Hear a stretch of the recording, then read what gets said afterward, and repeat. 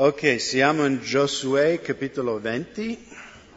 Quindi in capitolo 20, dopo l'assegnazione dei vari terreni a ogni tribù di Israele, Dio ricorda a Giosuè quello che Dio aveva già detto a Mosè in Esodo 21 e altri passi in Numeri, di stabilire queste 6 città di rifugio, cioè in pratica uno al nord e ovest del Giordano e uno est del Giordano, poi in centro e poi in sud. Quindi 6 città nella nazione di Israele. Israele non è molto grande e quindi dovunque che uno si trovava nel territorio di Israele, diciamo entro un giorno poteva rifugiarsi in una di queste città. Okay? E qui chiaramente qui Dio parla di uno che commette omicidio colposo, no? Cioè, come oggi uno fa un incidente stradale, non voleva uccidere qualcuno, però è capitato, no? Magari ha ferito, ha dato un pugno, magari litigavano, però non voleva ucciderlo, però poi è morto lo stesso, perché in quei tempi era la famiglia stessa che vendicava, non c'erano polizie come oggi in Italia, no? Che in un certo senso, come Paolo in Romani dice che chi porta la spada, oggi portano pistole i nostri poliziotti, però Romani dichiara che il poliziotto in Italia è il vendicatore di Dio, è il ministro di Dio per giudicare l'empio. E chiaramente per l'omicidio premeditato c'era la pena capitale. E non voglio entrare tanto in quel dibattito perché magari qualcuno dopo vorrà uccidermi. Però è buono ricordare che Dio ha stabilito questa penalità per l'omicidio premeditata. Okay? E non ha neanche stabilito nella legge di Mosè, ha stabilito in Genesi 9, versetto 6, quindi molti secoli prima di Mosè. Chiunque spargere il sangue di un uomo, il suo sangue sarà sparso per mezzo di un uomo, perché Dio ha fatto l'uomo a sua immagine. Poi anche in Esodo 21, no, dove Dio ha parlato di queste città di rifugio, in Esodo 21, versetto 12 e 14, chi percuote un uomo che a motivo di questo muore sarà messo a morte, se però non gli ha teso alcun agguato, ma Dio gliel'ha fatto cadere in mano, io ti assegnerò un luogo dove egli possa rifugiarsi. Se uno agisce con premeditazione contro il suo prossimo per ucciderlo con l'inganno, tu lo strapperai anche dal mio altare per far morire. Qui in versetto 14, quando parlo di strappare l'omicidio dall'altare, perché loro correvano dove c'erano le città di rifugio, dove si facevano i sacrifici, e si aggrappavano proprio perché sull'altare c'erano delle corne su ogni angolo dell'altare e loro si aggrappavano a questo ed era come dammi misericordia, dammi rifugio. Però Dio disse, se hanno fatto con premeditazione, tu lo strapperai dall'altare del santuario perché sarà messo a morte. Di nuovo non voglio tanto stare su quella cosa, però voglio dirvi anche, perché so che c'è un dibattito in America, c'è la pena di morte, sono cattivi gli americani, eccetera, eccetera. Però voglio darvi una rivelazione, la pena di morte esiste anche in Italia. Ma come? Noi abbiamo abolito dopo la Seconda Guerra Mondiale. La pena di morte è ancora in atto in Italia perché i polizia sono autorizzati di usare forza letale per fermare terroristi, rapinatori.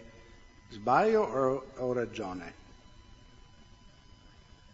Cioè se un terrorista cattura i nostri bambini in una scuola elementare qui a Montebelluna, le forze dell'ordine hanno autorità dello Stato italiano di ucciderlo? Giusto? Quindi esiste la pena di morte, è solo che è inflitto nel momento, non dopo una causa in tribunale. Comunque, il punto è questo, che è Dio che ha stabilito questo, Dio ha creato l'uomo e Dio sa che se uno ha commesso omicidio premeditata, quella persona deve morire. Questo è quello che la Bibbia dichiara. Però se non è stato premeditata, Dio ha provveduto un rifugio per il colpevole, no? Chi ha commesso questa cosa per sbaglio. Ed è bello anche perché quando Gesù era in croce, ricorderete, no? Una delle sue ultime parole, quando lui guardava la gente, era: Padre, perdonali, perché non sanno quello che stanno facendo. E quindi in un certo senso tutta la nazione di Israele, Gesù ha dichiarato in un certo senso a loro che anche per voi ancora c'è rifugio, ancora per voi c'è la grazia di Dio, c'è il perdono, perché voi mi avete ucciso in ignoranza, perché non avete saputo quello che stavate facendo. Allora, cosa ha a che fare questa città di rifugio per noi nel 2019? È bello perché ogni cosa nel Vecchio Testamento ha una lezione per noi e la lezione di oggi è che queste 6 città di rifugio ci parlano profeticamente di Gesù Cristo e la sua opera sulla croce. Allora perché dico questo? Perché l'Apostolo Paolo in Filippesi 3, versetto 9, parlando di Gesù, e per essere trovato in Lui, avendo non già la mia giustizia, che deriva dalla legge, ma quella che deriva dalla fede di Cristo, giustizia che proviene da Dio mediante la fede. Quindi nel Vecchio Testamento uno che era colpevole, il peccatore, se vogliamo chiamarlo così, poteva rifugiare, e il fatto che lui era dentro quella città lo risparmiava del giudizio. E Paolo un po' in Filippesi usa questo stesso linguaggio, che come noi siamo in Cristo e Lui è il nostro città di rifugio, anche l'ira di Dio, diciamo, è oltrepassato sopra di noi. In Ebrei capitolo 6 lui è molto più esplicito, perché usa proprio il linguaggio della città di rifugio per descrivere quello che è stato fatto per noi, diciamo, nel nuovo patto. In Ebrei 6, versetto 18 e 19, affinché per mezzo di 2 cose immutabili, nel quale è impossibile che Dio abbia mentito, avessimo un grande incoraggiamento noi, che abbiamo cercato rifugio nell'afferrare saldamente la speranza che ci è stata messa davanti. Questa speranza che noi abbiamo è come un'ancora sicura e ferma nella nostra vita, che penetra fino all'interno del velo. E chiaramente lui parla che Gesù è entrato nel luogo santissimo, no? Offrire il proprio sangue per noi, e in Cristo noi entriamo con lui nella presenza di Dio. E notate questo linguaggio, perché io sono convinto che Paolo, quando ha usato questo linguaggio ispirato dallo Spirito Santo, aveva in mente la città di rifugio, perché lui usa, no? Abbiamo cercato rifugio nell'afferrare, no? Saldamente la speranza, perché di nuovo chi commetteva omicidio colposa doveva fuggire nella città di rifugio, andare dall'altare e afferrare, no? Le corna dell'altare, e così la sua vita veniva risparmiata. Vediamo questo in Primo Re, capitolo 1, quando Adonijah fuggiva da Solomone, in Primo Re 1, versetto 50-51. Adonijah, avendo paura di Solomone, si levò e andò ad aggrapparsi ai corni dell'altare. Fu quindi riferito a Solomone ed Adonijah ha paura del re e si è afferrato ai corni dell'altare dicendo: Re Salomone, mi giuri oggi che non farà morire di spada il suo servo. Quindi lui ha paura e lui entra proprio nel cortile del Tempio dove c'era l'altare e chiede misericordia. Okay? Quindi questa è la figura che Paolo usa anche per noi credenti nel nuovo patto. Quindi tornando in Giosuè 20, ci sono 7 aspetti di queste città di rifugio che ci parlano profeticamente di Gesù. E la prima troviamo in versetto 2. Parla ai figli di Israele e di loro: stabilitevi le città di rifugio di cui vi parlai per mezzo di Mosè. Quindi la prima cosa è che Dio ha stabilito queste città di rifugio. Non è stato Mosè, non è stato un uomo a decidere di fare questo sistema. È stato Dio, anche se sappiamo che la legge era molto severa. Amen? La legge è severa? È molto severo. Sbagli, pum, giudizio. Però anche durante la legge Dio ha stabilito questo luogo di misericordia. Però è importante ricordare che è stato Dio a stabilire, non è stato un uomo a inventare questa idea. E troviamo riscontro nel Nuovo Testamento in Atti 4,12, dove Pietro dichiara: e in nessun altro vi è salvezza, poiché non c'è alcun altro nome sotto il cielo che sia dato ai uomini per mezzo del quale dobbiamo essere salvati. Quindi non siamo noi cristiani che diciamo che Gesù è l'unica via, è Dio che dichiara che Gesù è l'unica via. Come le città di rifugio. Se uno rifugiava in un'altra città, cosa succedeva? Veniva ucciso. Lui doveva andare dove Dio ha dichiarato: qui troverai salvezza. Anche Paolo, scrivendo a Timoteo, in 1 Timoteo 1,5, vi è infatti un solo Dio e anche un solo mediatore fra Dio e gli uomini, Cristo Gesù, uomo. Ok? I santi non sono mediatori fra noi umani e Dio. Maria non è mediatore fra noi uomini e Dio. Dio ha dichiarato: solo nel nome di Gesù potete essere salvato.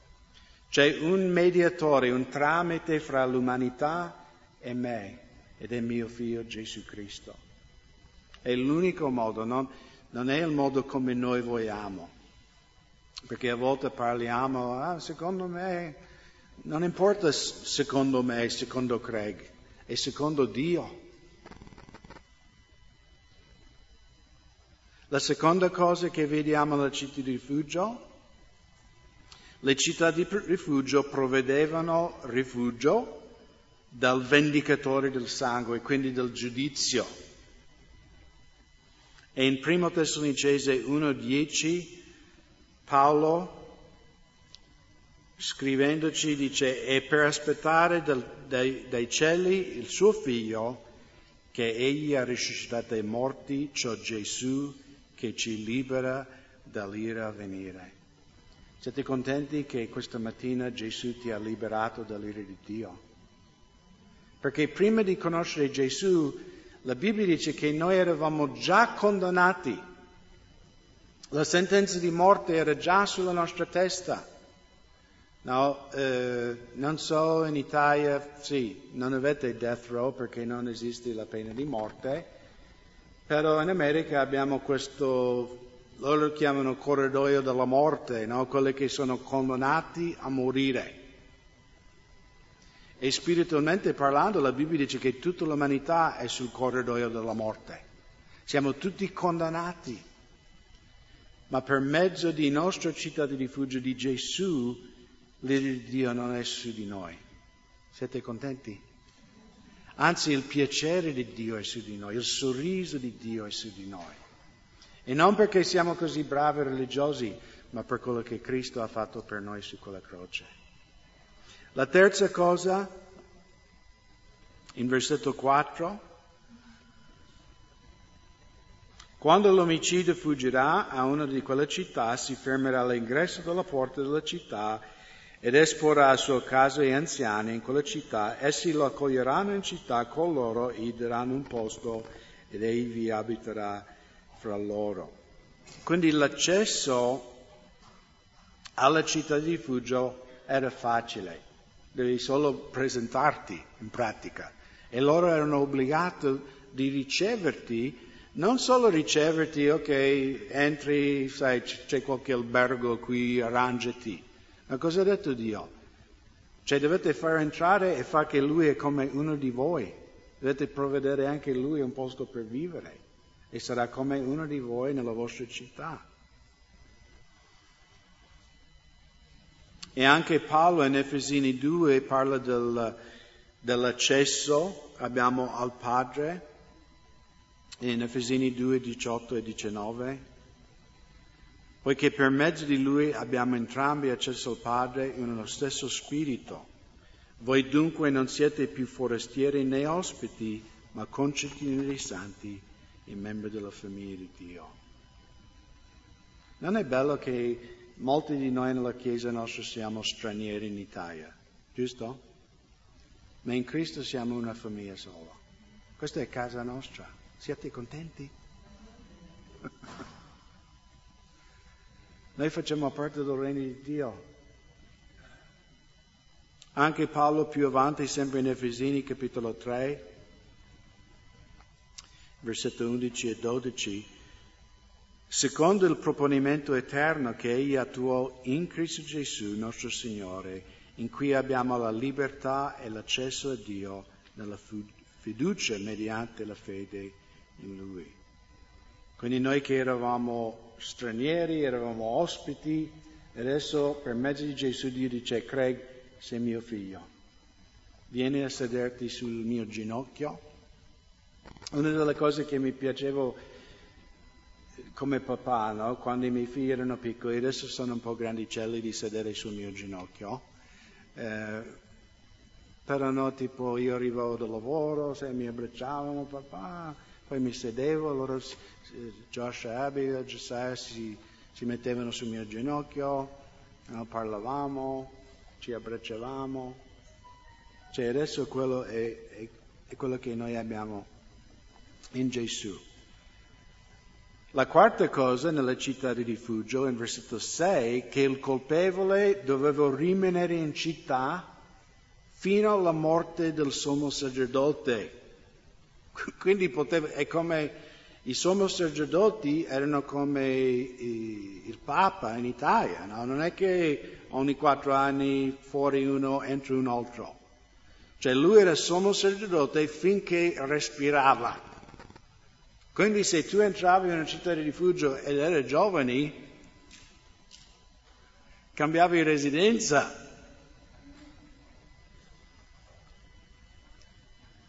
E secondo me questo ci parla profeticamente che noi dobbiamo rimanere in Gesù fino alla fine. Come anche la Bibbia ci parla in Ebrei 3,14. Noi infatti siamo divenuti partecipi di Cristo a condizione che riteniamo fermo fino alla fine la fiducia che avevamo al principio. E anche Gesù afferma lo stesso principio in Matteo 24,13. Ma chi avrà perseverato fino alla fine sarà salvato. Quindi non è che il colpevole poteva stare lì 10 anni e dice: sono stanco, voglio tornare al mio paese che hanno arancini, cannoli. E se uscivi, morivi. Devi rimanere dentro la città di rifugio, e ci parla del fatto che noi solo in Cristo siamo salvati. La quinta cosa, che anche in versetto 6, è che la morte del sommo sacerdote ha portato libertà a quello che era colpevole. Quindi di nuovo uno che rifugiava lì, che aveva commesso un omicidio colposo, poteva restare lì anche 30 anni, anche 40 anni. Finché il sommo sacerdote viveva, lui doveva stare lì, nascosto dal vendicatore. Ma quando il sommo sacerdote moriva, lui era di nuovo in libertà.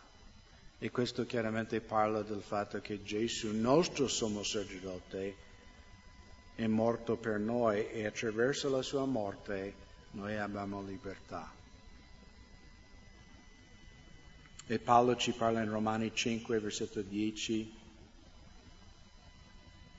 Infatti, se mentre eravamo nemici siamo stati riconciliati con Dio per mezzo della morte del suo Figlio, molto più ora che siamo riconciliati saremo salvati mediante la sua vita. La sesta cosa che ci parla profeticamente di Gesù si trova in versetto 7 e 8, che è l'elenco del nome di queste città. Ok? Quindi la prima è Kadesh, poi Shechem, Hebron, Bezer, Ramoth e Golan. Il significato dei nomi di questi posti è bello perché anche i nomi delle città ci parlano di Gesù. Kadesh in ebraico è la parola per santo o giusto. E quindi in Cristo siamo Kadesh, siamo santi e giusti. La seconda città, Sichem, letteralmente vuol dire spalle, no? Però la Bibbia parla della spalla come luogo di forza di un uomo, ma secondo me anche era l'usanza di un pastore ancora oggi. Se una pecora è ferita o persa e stanca, il pastore prende la pecora e lo carica sulle spalle per portarlo al rifugio, o portarlo per guarirlo, o per portarlo a curarla. E quindi Gesù, è il nostro Sichem, lui è quelle spalle con cui possiamo riposare e trovare rifugio. La terza città, Hebron in ebraico significa comunione. E quindi in Cristo e a causa di Cristo noi abbiamo comunione con il Padre. La quarta città, Bezer, in ebraico Bezer vuol dire fortezza, e quante volte in Salmi è scritto che l'Eterno è il mio rifugio, la mia fortezza, la mia rocca, di chi temerò? Quindi in Cristo abbiamo protezione. Ramoth, il quinto, in ebraico significa altezza, e secondo me questo ci parla profeticamente, come Paolo dice in Efesini, che noi siamo seduti nei luoghi celesti in Cristo Gesù. Noi che siamo terrestri, in Gesù siamo portati fino ai luoghi celesti.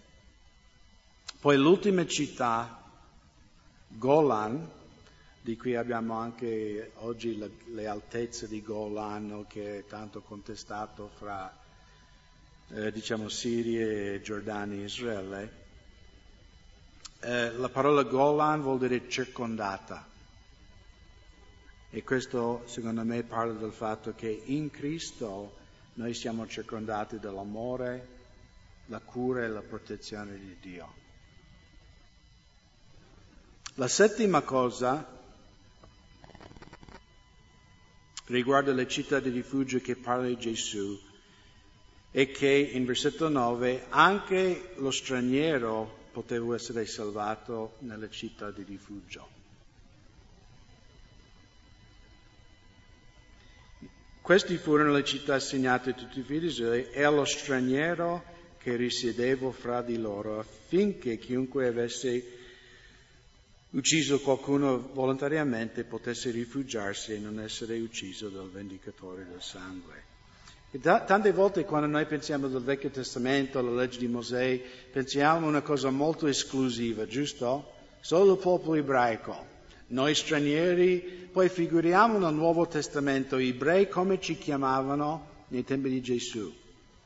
Cani, quei gentili cane sporche, contaminate. Un ebreo ortodosso ai tempi di Gesù, se solo strisciava uno di noi per strada, cioè non poteva andare al Tempio per 3 giorni, doveva lavarsi tante volte e aspettare 3 giorni che poteva andare a pregare perché ha toccato Craig. Invece le città di rifugio parlano di Gesù in cui tutti gli uomini sono benvenuti, in cui tutti, al di fuori del colore della pelle, la tua cultura, dove sei nato, la tua educazione, sei benvenuto nella casa di Dio. Tutti sono benvenuti. E anche Paolo ci parla in Romani 10, versetto 11 e 12, perché la scrittura dice chiunque crede in lui non sarà svergognato, poiché non c'è distinzione fra giudeo e il greco, perché uno stesso è il Signore di tutti, ricco verso tutti quelli che lo invocano. E quindi questa mattina, magari non conosco tutti quelli che sono presenti questa mattina, la Bibbia dice che oggi è il giorno della salvezza. Magari tu sei anche un ragazzo cresciuto nella Chiesa, ma ancora non hai ricevuto Gesù nella tua vita. Oggi è il giorno per te, domani non ti è garantito. Oggi è il giorno in cui tu puoi invocare il nome di Gesù. Perché il Signore è ricco verso tutti. Noi non siamo calvinisti che crediamo che Gesù è morto solo per eletti. Che la Bibbia dice che Lui è morto per non solo i nostri peccati, ma per i peccati di tutto il mondo. Anche quelli che blasfemano il suo nome, anche quelli che respingono il suo amore e la sua salvezza. Gesù è morto anche per loro. E quindi questa mattina, se tu non hai la certezza della vita eterna, oggi è il giorno in cui puoi fare pace con il Signore. Perché sei colpevole. Il vendicatore ti sta dietro. Ma puoi rifugiarti in Gesù questa mattina e trovare la vita eterna.